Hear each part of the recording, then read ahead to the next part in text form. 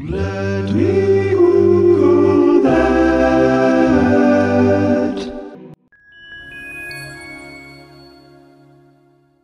Let Me Google That is sponsored by Water Cooler Trivia. In a disconnected world, feeling connected to the people you spend 3,000 million hours a day with at work can be weird and hard. Water Cooler Trivia can help. Their curious, clever crew creates custom trivia quizzes that you and your team can play on your own time, and then you can all bond over the results. And the best part is that you get to show off your encyclopedic knowledge of 90s pop culture. Get your geek on at watercoolertrivia.com and tell them Let Me Google That sent you. So the first country to introduce vehicle identification plates was France, and this was in 1893, and Germany followed a few years after that. So those countries at first only issued them upon registration. However, the Netherlands was the first country to actually make it a national requirement in 1898. So New York was the first US state to require plates, and that was in 1903. And at first, the government didn't issue them, like the state government didn't hand them out to car owners when they registered a vehicle. People actually had to make their own.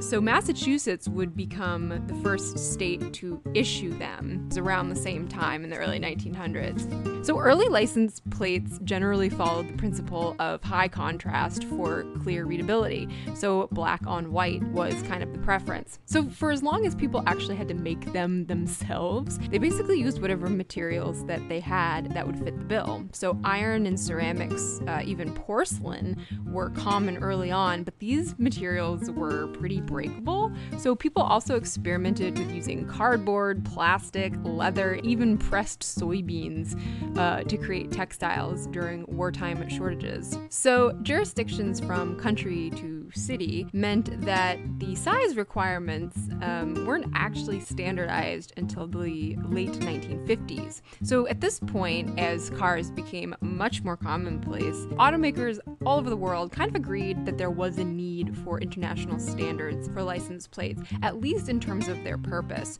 So of course, as car design goes, it varies around the world. So several places have slightly different standards in terms of the dimensions of the plates, just so that they work with the design of the cars, although they all pretty much do have the same fundamental purpose and therefore have to have some key features. So each country might also have a slightly different way of going about how to indicate certain special things, so like denoting government vehicles from civilian vehicles, for instance. So pretty much every nation uses alphanumeric characters, colors, reflective coding, and like raised numbers or symbols in one way or another. How all of those pieces come together and what they represent is decided by not even necessarily like by the federal government, but often by city governments or municipal governments. So it can even change within countries. So if you go from province to province in Canada, they have different license plates. And obviously in the US, each state has their own set of plates. And actually, license plates in the United States have a pretty distinctive history,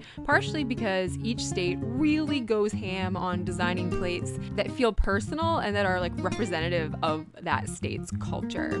So the only vehicles in the US that don't have plates and that are not required to have plates if they are motor vehicles on the road are military vehicles. So a lot of times if you're traveling on the highway, you'll see some military vehicles. They don't have plates. It's kind of creepy, but I mean, if you see a Humvee, like, you know what it is. One thing that's interesting about license plate manufacturing in the US is that all of our license plates are made by prison inmates. And this is something that I knew even prior to this because I've actually been to the plate shop at the state prison in my state a couple of times, actually.